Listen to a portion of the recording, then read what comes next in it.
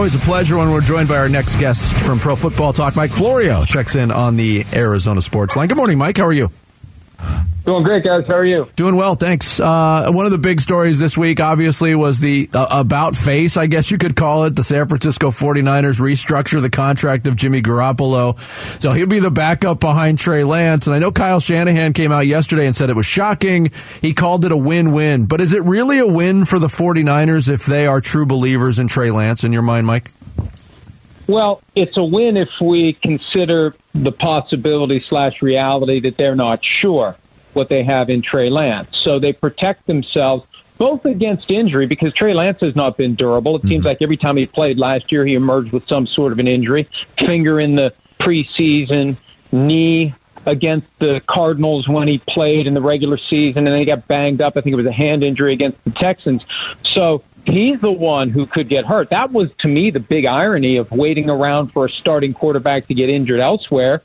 There's a chance the starting quarterback who eventually gets injured will be their own starting quarterback. So that part of it, I think, is real. And then the possibility that he just isn't the answer, that he's not the guy.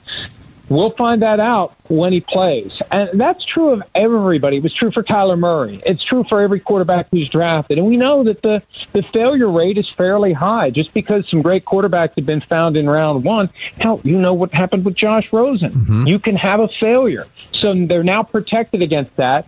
And the challenge is for Kyle Shanahan to make sure that Trey Lance isn't further discombobulated by Jimmy Garoppolo's presence. But I look at it in a very simple way. If Trey Lance can't step up in a situation like this, how do you expect him to ever make a big throw in a big game in a big spot if you're trying to get to a Super Bowl or win it? So, great litmus test. This is an accelerator for Trey Lance's career. He's either going to shrug at this and become a great quarterback, or he's going to crumble. At least you know now. That's a great point. That is really, that's a good way to bottom line this. All right, let's switch to Tampa. What do your instincts tell you that is going on with Tom Brady? Anything? Well, there's my instincts, and then there's the stuff I've heard that I'm not comfortable reporting that informs my current instincts. But I'll say this. He's back.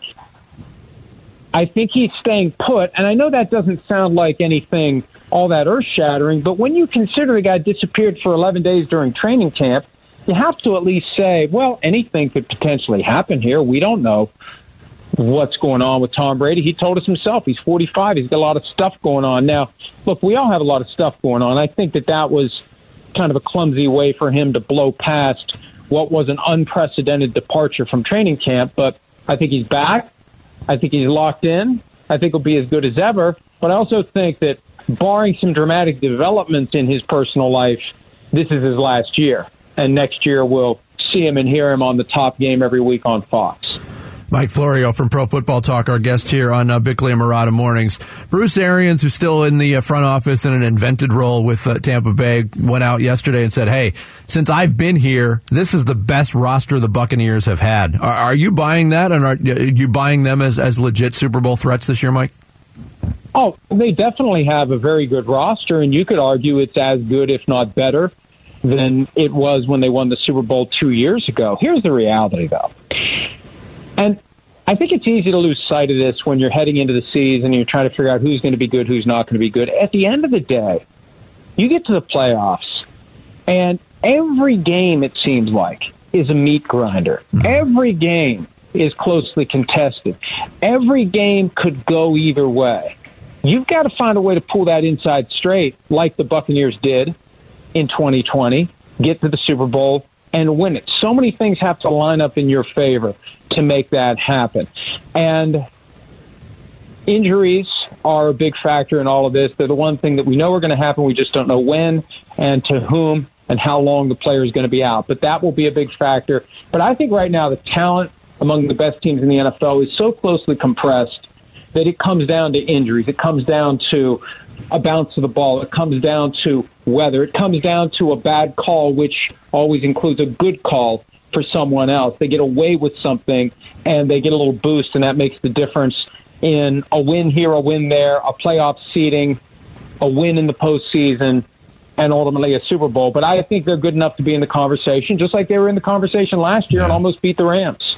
I think locally the Cardinals might have set an NFL record for least reps preseason in preseason games among projected starters and all that. I'm curious your thoughts on this, because Cliff Kingsbury might be an industry leader in treating men like professionals, and that might be the wave of the future. But this is also a program that when they find adversity late in seasons, there's not that foundation of structure and discipline to kind of rally around and pull a team back up.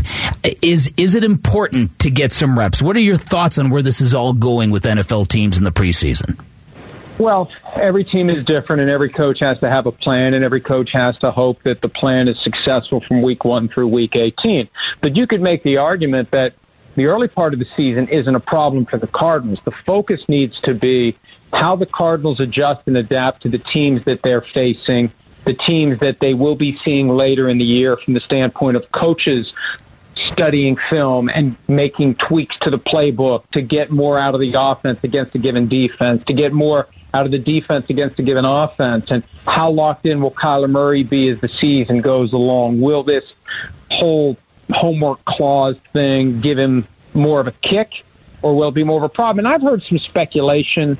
I don't think anyone has reported this, and I don't know that it's factual, but the idea that they're going to have the Hard Knocks cameras and microphones mid-season, that's a way to make sure everybody's on their P's and Q's. And I'm not saying people aren't working hard enough. There's a difference between working hard and working smart.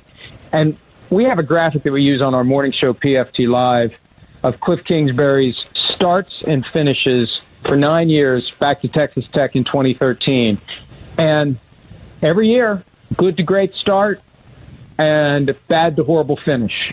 So this is the year to break that trend. This is the year that he proves that those other 9 years were the exception, and there's a new rule that's going to come into being. But that's the key. Look, every team in the NFL either gets better or worse from week 1 to week 18. You have to be one of those teams that gets better, or you've got no chance. Yep.